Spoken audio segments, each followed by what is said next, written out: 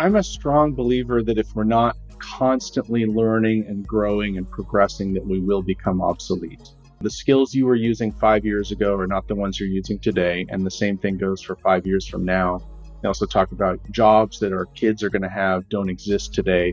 Whenever I have people reporting to me, I dedicate 10% of their time to learning and training and growing so that they will develop the new skills and be able to take on those new things as they come. From Exabeam, this is the new CISO, a show about the people who lead IT security teams, the challenges they face, and how they overcome them. If you like what you hear, please rate, review, and subscribe to hear our new episodes first. I'm Steve Moore, and today I speak with Andrew Wilder, professor and multi-time CISO. After 18 years, he left a company he loved to make the jump from regional to global CISO. Now he gives back to the cybersecurity community by sharing knowledge with students and mentees. He joins us to cover his 5-step mentorship plan, tips for career transitions, and interview guidelines that every CISO should know.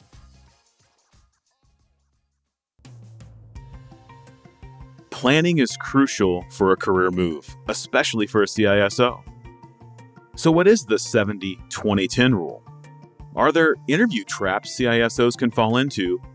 And how can you use in-person and virtual relationships to your advantage? Andrew, thank you so much for making time for us today. For the uninitiated, if you would please introduce yourself. Sure. So Andrew Wilder, I've been in cybersecurity for about 20 years. Started as a consultant, spent about 18 years at Nestle, the food company. And for the last 2 years was a global CISO of a manufacturing company. So actually, as a side story, how did we meet? I think it was just via LinkedIn. Isn't that not the case? It may have been, I think you could be right. If I think about it, there also could be one of these CISO groups that you and I are both members of, but I think it might have just been via LinkedIn.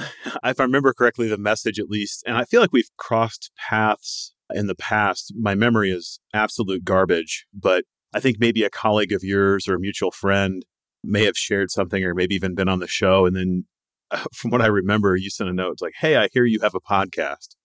Yeah, it was something like along those lines. Yeah. Well, I'm glad you're here today. For those that maybe don't usually listen frequently, the way we typically structure this is we do a kind of an introduction call with any future guest, and it's about 25 to 30 minutes. And we just do a quick chat, and we have video enabled. And so it's a little more friendly because this is all virtual. But I have to say that I had a wonderful time speaking with Andrew and meeting with him. And so we've got, I think, some pretty great stuff to talk about today. In fact, I think we're going to have so much we may have to come back to one particular topic that we'll get to here soon. So before we get into the meat of things, Andrew, why don't you unpack a little bit of kind of your origin story? How did you kind of pre-IT, pre-security, what were you doing? How did you get your start? Well, I will apologize to your audience who may have heard this before or others. It's fairly well rehearsed. Steve, have you ever seen this television show, The Office? Yeah. Oh, yeah. Well, which one? Well, either one will work, but let's go with the American version. So one of my first jobs at a school was working at a paper company, not unlike the Dunder Mifflin Paper Company in San Diego. And because it was a small company, I ended up doing everything. My role was customer service, but I did finance, I did marketing and sales, did inventory. When we get really busy, I'd go out in the warehouse and drive the forklift and pick pallets and put orders on the truck. So I knew the whole business from beginning to end. One day, the owner of the company comes to me and he says, "Hey, Andrew," he says, "we're going to replace our old mainframe computer system with Windows servers and Windows workstations." And I said, "That sounds like a really good idea." And he said, "Well, you're the youngest guy, so you get to do this project." I said, "Okay." So for the next 3 months, I worked nights and weekends. I did all the data conversion by hand. And one day we'd go live with this new system and things break and I'm able to fix them on the fly. And it's such a satisfying day in my very young career. And I realized, hey, maybe I should stop working for the paper company and start doing this IT thing as a full-time career. So I saved up some money, I saved up some vacation time, and I went to Chicago for 2 weeks in the wintertime. And I took a Microsoft boot camp and passed 7 different exams. And by the end of that, I was a Microsoft certified systems engineer. And this allowed me to go out and start being an IT consultant. I got picked up by HP and consulted for Bank of America, Nestle, and DHL. So that's how I kind of got started from the beginning. Was the connection to Nestle, is that what ultimately got you the job? Yeah. Yeah. In fact, all three of the companies that I consulted for gave me job offers. And so I had a great opportunity to make a choice. And the reason I chose Nestle was 100% because of the culture. It was a really great culture where everybody supported each other. We were all kind of in it together to do the best. And I love that culture. And that's why I stayed for 18 years. So that's a pretty long run. That's one thing we share somewhat in common. I feel we're about of the same sort of IT generation age wise. It was not uncommon for our peers to job hop. I was 8.5, almost 9 years in my first sort of real IT job, and then 7.5, and now 6. And before that, like there's some others in there, but that's a pretty big block of time. So it must have been good. Yeah, it was. I mean, don't get me wrong, there were challenges and struggles as we went through it, but really the people kept me going. My team, my peers, the relationships that you develop being someplace for 18 years. I mean, that's key. I met my wife there. The guy who was the best man at my wedding was there, the godfather of my kids. So a lot of my good friends now are Nestle people. There's a lot more to cover, but I feel obligated to ask. 18 years is a long run. Why wasn't it 20, 25? It's a fair question. When you get up in your career and you're at a regional CISO level, you realize at some point that there's nowhere else up for you to go, right? So you can stay and you can wait for someone to retire or leave or whatever. But if you really want to progress in your career, sometimes even after 18 years at a place that you love, you need to make a jump. Yeah, I think there's no right answer to this, and I've struggled with this in the past, and I know many of the listeners have. You just got done describing what is a great culture at Nestle, and I think it's pretty rare for people to sort of really love their company. It can happen, and it's out there for sure, and there's a lot of great companies, but it doesn't happen that frequently. You don't hear it that often, and so for you to lead with that is interesting and pretty powerful. It's funny the games we play to say, hey, I've got a great job. I love the mission. I love the people. I love the culture. But there's one thing out of 99, there's one thing. And I've been there myself. That's why I'm speaking from I'm not reflecting on what you shared directly, but I'm speaking for myself as well. But there's one thing that calls to us. The 99 we're happy with, but the one or two things we feel compelled to move. For you, I would imagine that was a hell of a difficult move. Was it not? It was a really difficult move. And everybody, when I announced that this was happening, everyone was shocked. There were tears that were shed because people found out that I was leaving, which kind of blew my mind. But everybody thought I was there for the long run and I was just going to stay. And, I said, look, I got to do the right thing for myself and for my family. And I love it here. I love the culture. I love you guys, but I got to go. Wow. I dig into this a little bit because I know there's people listening that are at that same crossroads where things are good, but they maybe don't feel quite as fulfilled as they should. Is there a counterpoint to this? Meaning, oftentimes we're fed up with a person or a title that we wish we had or some other level of responsibility or something. Looking back, do you have any advice to the person listening that might be the counterpoint to this, right? So a counterpoint to this, that to say, hey, maybe you should stay until you're sure that you ... How would you finish that sentence? Well, hindsight is always 2020, and whatever decision that you make, you're probably going to have some type of regrets about, things that you left behind. And certainly I miss it and I miss the people and the camaraderie and all that type of stuff. But I would not focus on the grass is always greener. There are going to be challenges, people challenges. business challenges, whatever they are, wherever you go. No place is going to be perfect. So I think you just need to make the decision as to what's best for you and your career. I think if you're in a situation like mine, there's only really one role next for you to get, and there's not a chance of you getting that for any time in the near future. You might want to consider, is it right to stay? But I mean, I'm not going to tell anybody what to do. Make your own decisions. I'll tell you what I did. Yeah, I have seen in my travels and in trying to be helpful to others and trying to do some coaching or maybe mentoring, if it, give it a little more of a fancy name. And then now approaching, almost 100 hours of doing this, in addition to all the other things related to my career and interests and passions. Managing your career is not easy, and we often lack a good coach.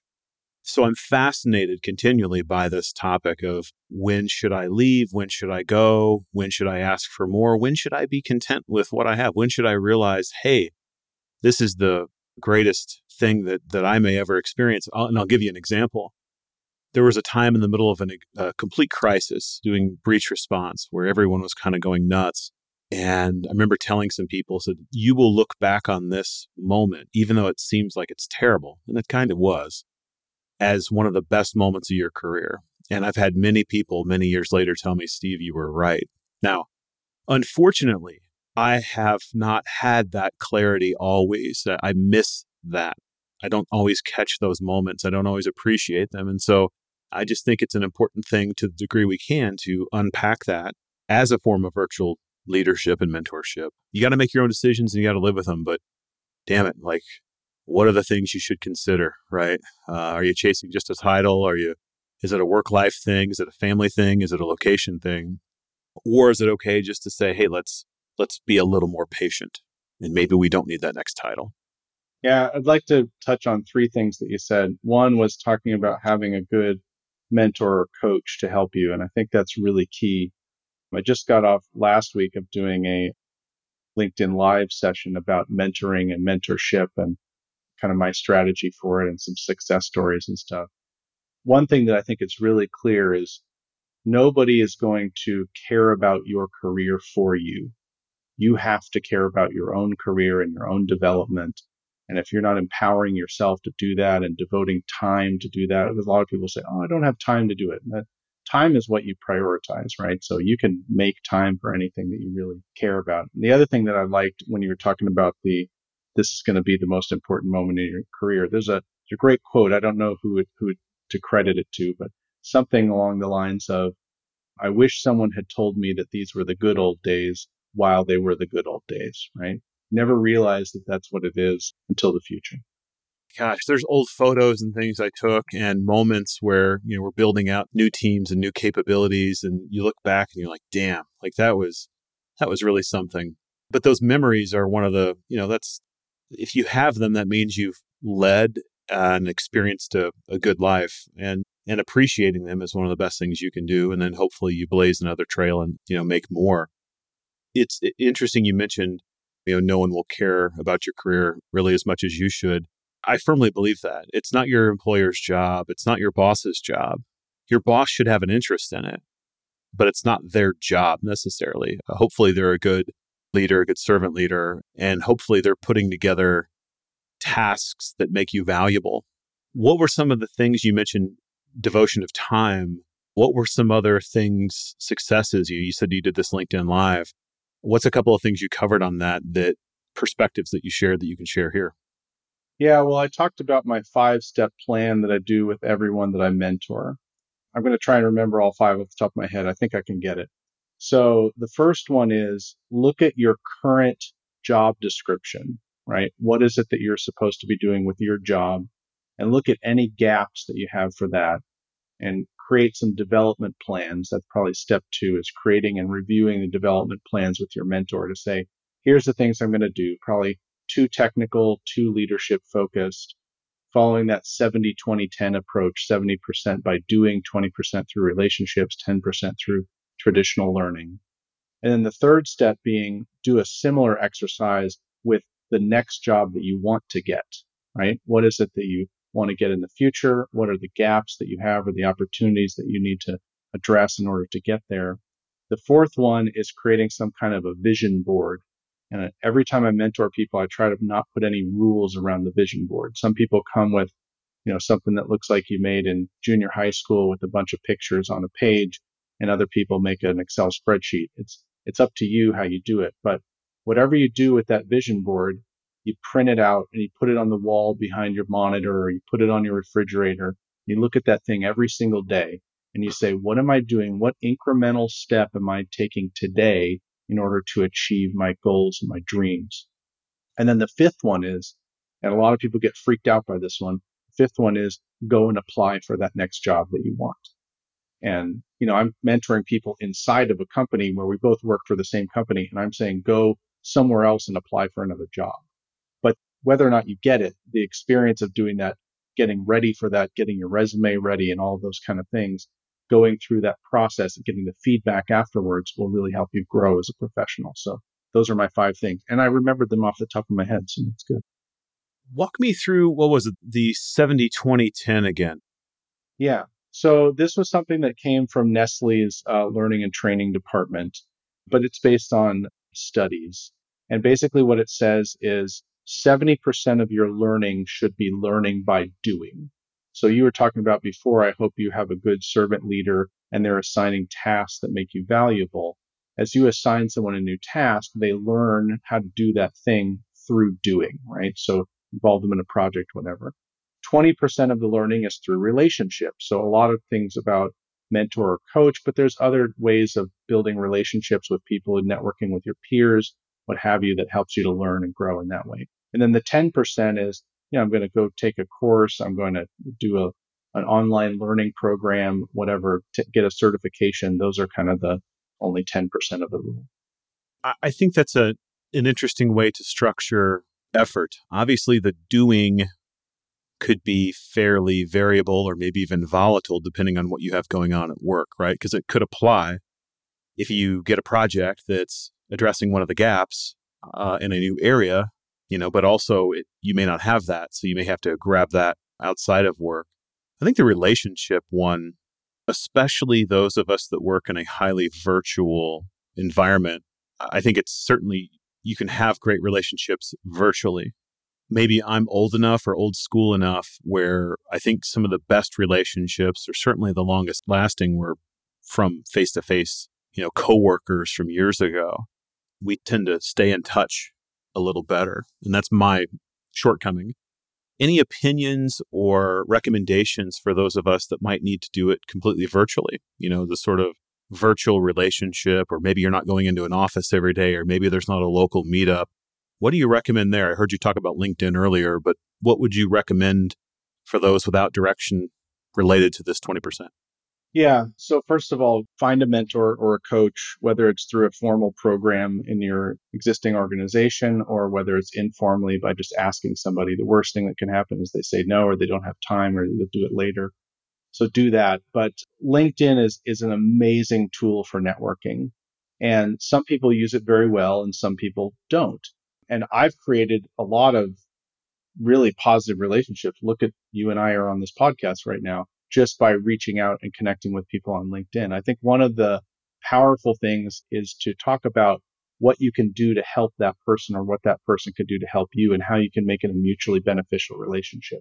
Don't just go out there asking for people to do stuff for you. And maybe from time to time that might work, but try to help other people and then see if there's a way that you can help each other. I think that's great. One of the topics that I talk about pretty frequently is cybersecurity in the boardroom. And a lot of people ask me, hey, how do I get closer to the boardroom, or how do I set myself up as a potential board member in the future? And one of the pieces of advice that I give, as well as others, is it's all about your network. So, Steve, you and I are very well connected in the cybersecurity community, but go, if you're interested in board service, go connect with current board members, connect with CEOs, CFOs, people who are either in the boardroom now or are working with the boardroom or on their way to the boardroom, and start to expand your network outside of kind of your comfort zone or your traditional group that you're with. Absolutely. But a follow-on to that, or maybe if you could tell us, I have my own kind of perspective on this, but you're reaching out to those that are already in the room. That makes a lot of sense. you don't just go from there to sitting in the room. What are some of the steps or the elements? If the goal is to finally be in the room, and the first step is to, well, maybe not just be in the room, but be contributing to those in the room, and maybe either as your direct employer or as an adjunct outside of, as some sort of, giving a security perspective, either on a topic or otherwise. What are some of the steps in between that occur, that should occur? Well, so I think the important thing here is that people know who you are and what you do, what your expertise is. So I think there's a fair amount of luck to getting an opportunity to get into a board seat, or as you were talking about, being kind of a board consultant. But you're never going to get that opportunity if people don't know who you are. So there was a great quote that I heard on another podcast that I listened to called Boardroom Bound by a guy named Alexander Lowry. And the quote was, "It's not who you know, it's who knows you." So by expanding your network and letting people know what it is that you're an expert in, right? So I'm a cybersecurity expert, if you will. Then when they hear about an opportunity or they think about an opportunity, your name might pop up in their head and they might reach out to you and say, "Hey, Steve, I heard about this opportunity to consult a boardroom about cybersecurity. Is it something you'd be interested in?" And one existing board member who I was talking about and saying, "Hey, this is a topic that interests me." She said, "You know what's really important that you have?" And I said, "What's that?" And she said, "You need to have a really good bench." I said, "Well, what do you mean?" And she said, "Well, at some point you're going to get on 2 or 3 boards and you'll be full, right? And then you'll hear about another great opportunity and you won't be able to take that opportunity. But what you want to be able to do," and this goes back to the topic of LinkedIn networking and how you can help someone, is if you find out somebody else is looking for a cybersecurity focused board member, you can say, "Hey, I know 10 other people that could potentially do this," and you can refer people to them. So having that bench on your side is a great thing and a way that you can help other people. Yes, absolutely. And the other thing to be clear on, I think, is there's there's several different ways to help when we say the board. It may mean actually a subcommittee. You may not, probably won't be a voting member, but you may be an observer or at least somebody that's brought in to help, maybe even prep, or maybe even help someone who is about to present that represents security, to help them prep for their meeting. That's another sort of use case within this. And lastly, sometimes you're there to kind of act as a ringer to apply sort of indirect pressure back to whomever's presenting. So it could be a source of knowledge. At the highest level, you're a voting member. And it depends on, is this publicly traded? Is it not? Is this a startup? There's lots of sort of flavors within that. But traditionally, there's a couple different sort of levels of involvement. But the statement about a bench is very accurate and a great idea. You don't want to overcommit unless maybe you're retired and that's all you do, right? And that you could do more than a handful, right? There is a phrase called overboarding, which, some people are on like 7 and that's too much, right? The schedules don't work. All that stuff doesn't work. So you got to be reasonable. Well, and I mean, I'd like to know your perspective on this.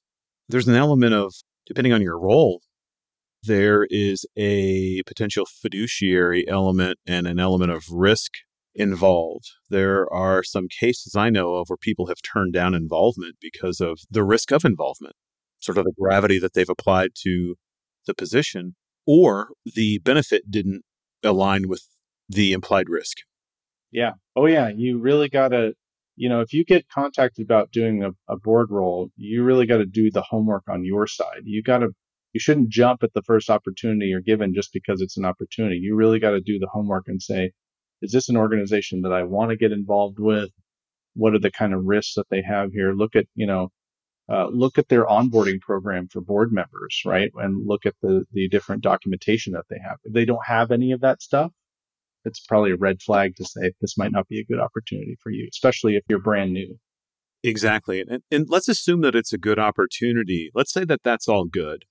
Here in a little bit, we're going to talk about interview questions in general.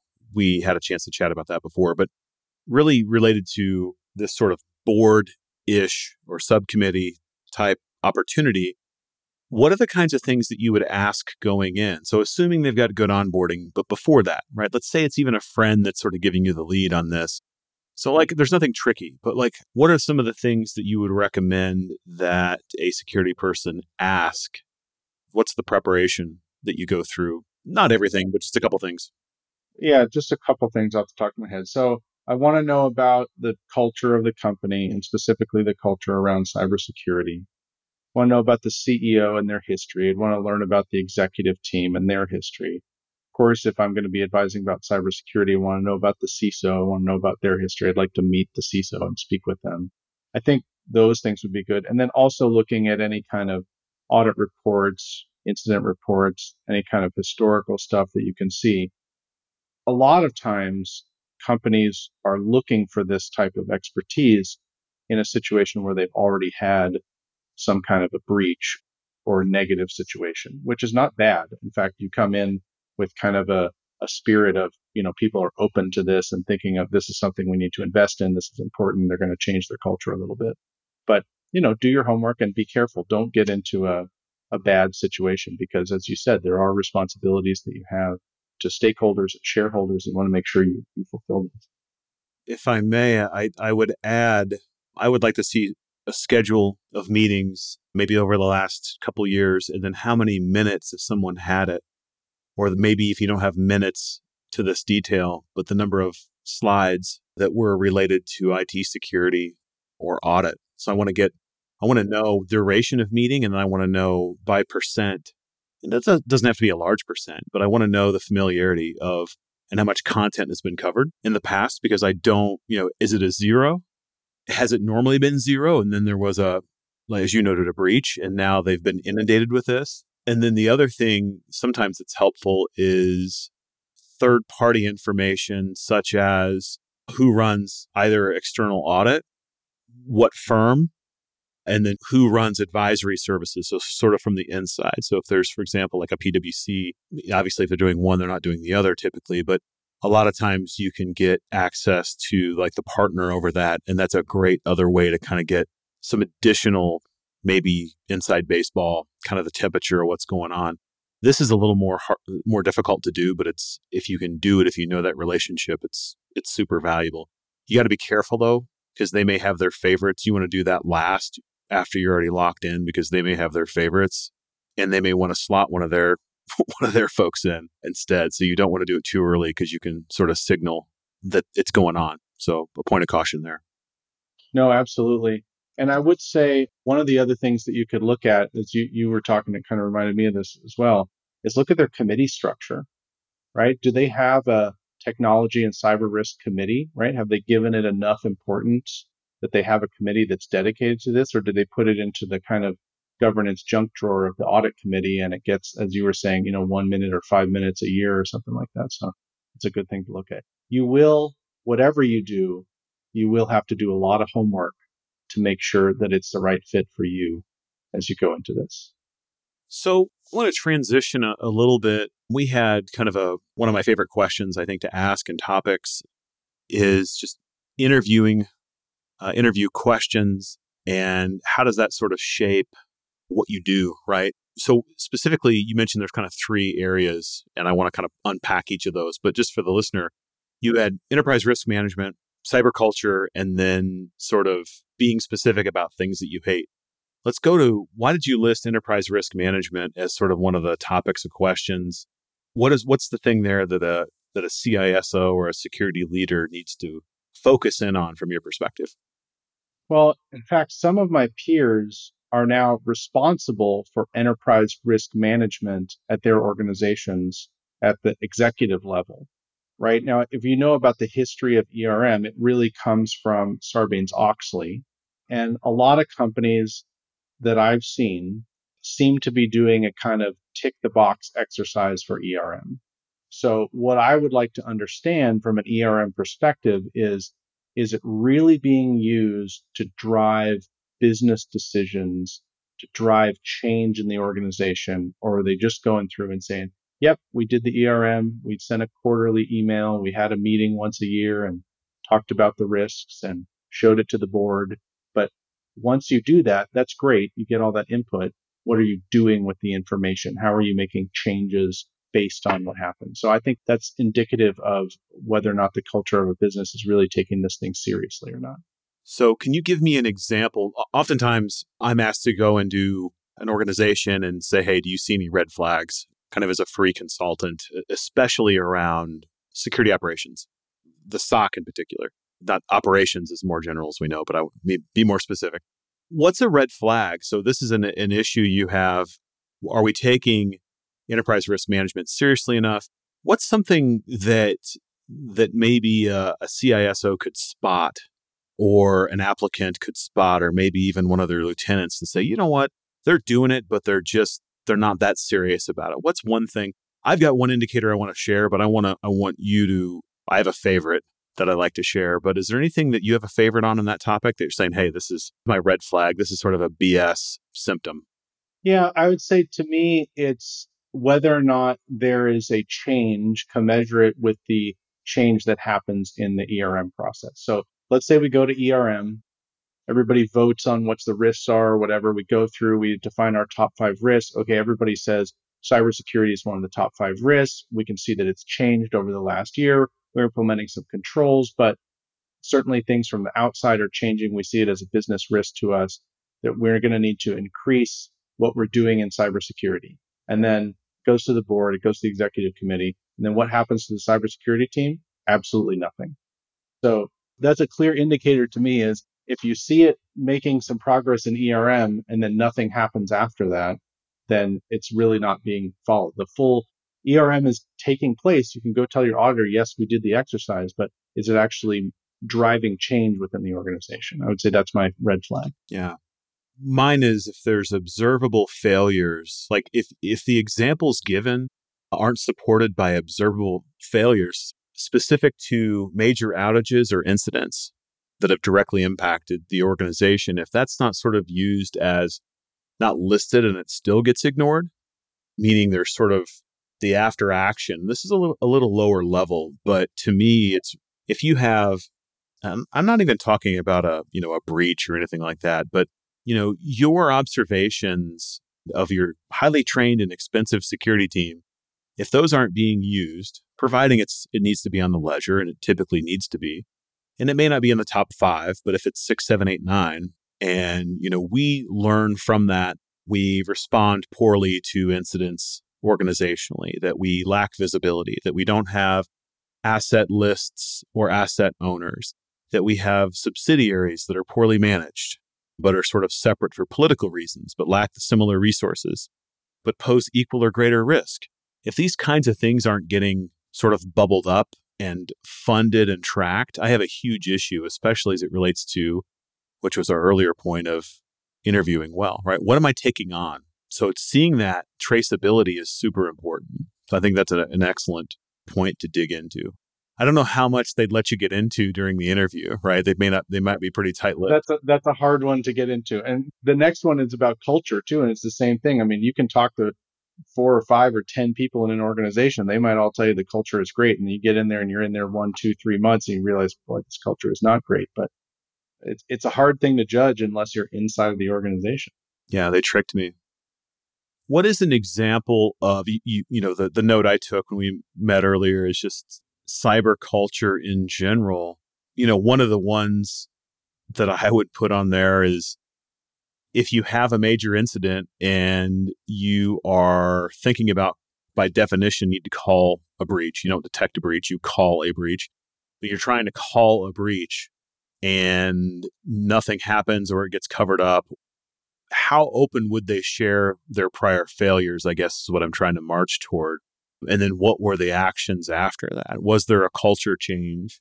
I would think that most organizations that have openings for a CISO, probably half of them have had a major incident or a breach. So that should be part of the discussion. What would you add to that? Or does something else jump to mind on the sort of the culture? Or should there even be a good one if you're coming in? Could it be should we expect there to be a bad one? Because they need a new person to run it. What's the expectation? Yeah, I mean, the average tenure for a CISO is somewhere around 3 years. So there is some kind of natural turnover that happens. And you're right, there's organizations that have never had a CISO before, and then they've had a breach, and then they say, oh, we need a CISO, and they get funding for it, and that happens, and then you come into kind of a negative environment. And you can look at that one way or the other, right? There could be, coming in post breach, you might have everyone's attention. You might be able to really make some organizational change that you couldn't have made before. I think the worst cyber culture that you can get into is a business that believes that it's never had a breach and probably has, because as we say in the industry, right, there's two types of companies: those who know they've been breached and those who don't know they have. And then where there's not really a top-down following of cybersecurity best practices, right? Where the CEO or the board or the executive team say, well, but I don't have to do any of that stuff. I don't have to do the training or, submit phishing emails or whatever. Those people are really your most attacked people.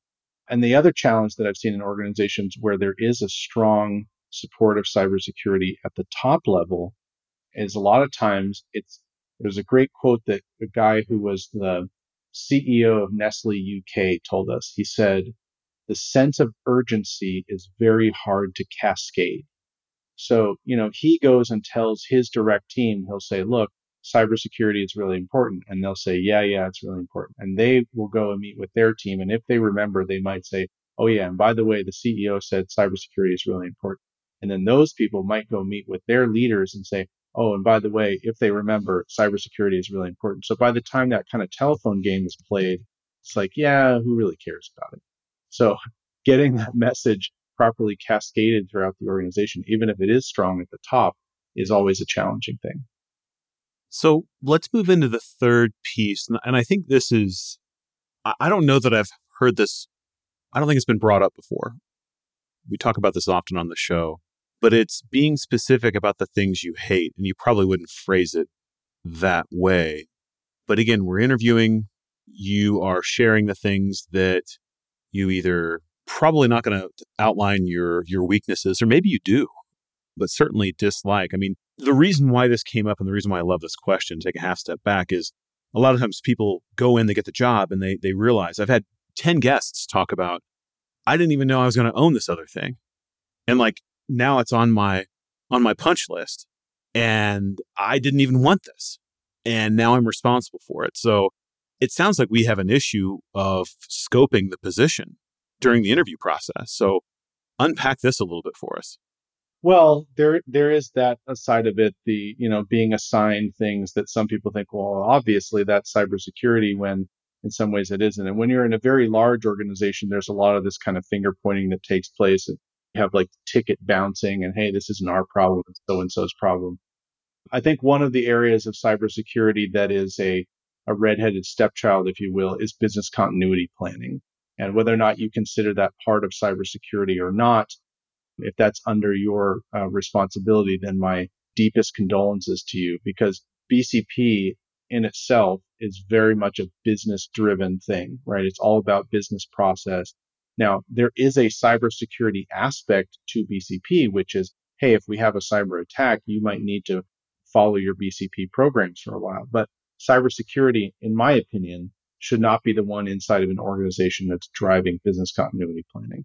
Now, if I can indulge you, there is another area that is a kind of a recent hot button, and I think is quite important. It's the concept of cybersecurity owning patching or not. Oh, yep. I've got a big opinion on this. Let's hear it. So I know one peer of mine, in fact, he went up to his leadership and said, the organization that does the patching, the server team, the desktop team, those organizations need to report into me. Otherwise, I'm not going to be able to secure the organization. And by making that change, he was able to really drive and increase the patching numbers. Now, you may need to divide some of those teams because some of them are doing kind of architecture stuff and some of them are doing patching or whatever. But that's always kind of a hot button between IT infrastructure teams and cybersecurity teams, where you're saying, here's the stuff that you need to go fix. And they're saying, yeah, I've got, 10,000 other things to do. I'll do a couple of things, or I'll patch some things, or no, because things are going to break. There's always a challenge there. So I think that's a good one to talk about if you're talking about things that are giving you a hard time. I think to extend that, two thoughts. One, I know many organizations where the patching is owned by the CISO, but not the action of patching or config, right? So they have the policy They have the responsibility for the audit and all the rest, but they're not the one that's actioning. Now, it can still work, but the bigger complaint I have is many organizations can't even produce an asset list and an asset owner list. And yet somehow that then falls on the shoulders of the CISO. Whereas no one can give a list of assets and asset owners. How does IT get away with that? How does procurement get away with that? How do we not know what assets we have? It's an asset like anything else. If the CFO couldn't tell us how many dollars we had inbound or outbound, they'd be fired. So there's many other examples, but that one blows my mind. The other point that I have on this one is we're almost in that model you shared. And I don't know that I love it, but I don't dislike it either. But it's almost like, and I've heard people argue this on LinkedIn and in other forums, where the CISO, rather than reporting to the CIO, it should be flipped. Now, I don't know that I love that. I see the CIO as a diminishing role. I see there's CTO and other and cloud, and like that position is sort of changing, just like the CISO. But you're inverting that responsibility, which I think you could make a strong argument for. Yeah, I don't know about the flip thing. I definitely agree that there's a conflict of interest if the CISO reports to the CIO, right? Because there's, one wants to do something that the other doesn't want to do. But I really agree with you on the asset management side. The teams that are doing that should probably report up into the CISO because they're the ones who are being held accountable for those things. And, you can argue it either way. And there's some organizations, like you said, where it does work. And that's great for them. But there's other organizations where it definitely does not. It's already been, by my clock here, over 40 minutes. There's many things I want to talk to you about, but one I want to get to here. You also teach, and I think this is an important thing. And my question to you, it's a very simple one, maybe too simple, but why do you teach? Why do I teach? Well, I like to think it's to give back, but it's a two-way street. There's a thing for me that kind of keeps me on the cutting edge. One of the things that I really love to do is go do these outreach programs for high school kids to start inspiring them to get into cybersecurity as a career. That's really rewarding. And man, if you see some of those people who then go on to get careers in cybersecurity because you went one afternoon to their high school and inspired them or something, that's incredibly powerful. So, and we didn't even introduce, where do you teach and what classes do you teach? So I teach at Washington University, and I'm part of their executive cybersecurity learning program. So we teach deputy CISOs, vice presidents who are looking to get into that CISO role. Also includes CIOs who want to have a better understanding about cybersecurity, but teaching those executives through the program to give them the leadership skills and the technical skills to be able to get there when they're ready. How much of your time, and I ask this just for those that are considering it, if you look back at our show, almost 100 shows now, I bet you are probably number 5 or 6 in terms of those that have, or at least an adjunct professor or some sort of lecturer or teacher at a collegiate level. How much of your time do you allocate to do a proper job outside of the classroom? Meaning, it's an executive program, so maybe a little bit different, but are you creating lesson plans and that kind of thing? Or is there pre-made material? Is it a little of both? Yeah, so I mean, I've created my own lessons plans from scratch. There are courses or peers that I know that teach already crafted lesson plans and then they kind of put their own spin on it. But, I like to put enough time so that my students get value out of it. I don't know if I have a specific, hour time or percentage or something like that, but during the time when we're preparing the lesson plans and the material, I would say probably about 10 hours or so that we'll spend dedicated to that. And then when the course is in session, probably about another 10 or 15 hours of, assigning things and following up on the assignments. And then of course, teaching the course itself. So, and usually what I do is based on the feedback from the course, I would go and make changes to the learning material to make things better or more interesting or something like that. And of course, cybersecurity is constantly changing. So you can always update your material. I mean, the statement you made earlier, and I think this is important, I probably need to do a better job at this, even though I spend a lot of time reading breach reports and on intel lists and other types of enrichment, but I never feel like I've done enough. But you seem to have another maybe hidden motivation, but a good one, which is just being concerned about obsolescence. And I don't think that would be the case, but it sounds like it's something that's sort of, whispering in your ear. Is that the case? Well, I'm a strong believer that if we're not constantly learning and growing and progressing, that we will become obsolete. The skills you were using 5 years ago are not the ones you're using today. And the same thing goes for 5 years from now. They also talk about, the jobs that our kids are going to have don't exist today, that kind of thing. So whenever I have people reporting to me, I dedicate 10% of their time to learning and training and, growing so that they will develop the new skills and be able to take on those new things as they come. I think it's a really good thing. It's sort of I would tell staff that rather than go to a bad meeting, just leave the meeting and do something more valuable. Even if you're reading Slashdot or reading something, have things ready that you want to research. And maybe even if you don't have dedicated time, half days on Friday or whatever, have that ready. And I said, please, if it's a bad meeting, don't go to bad meetings, leave bad meetings, and then recoup that time to, if you want to spend it on enrichment. If you need help with that, I always, made time to do so. But, reclaim that and spend it on something that's going to make you more valuable rather than sort of letting your time get sort of hoovered up.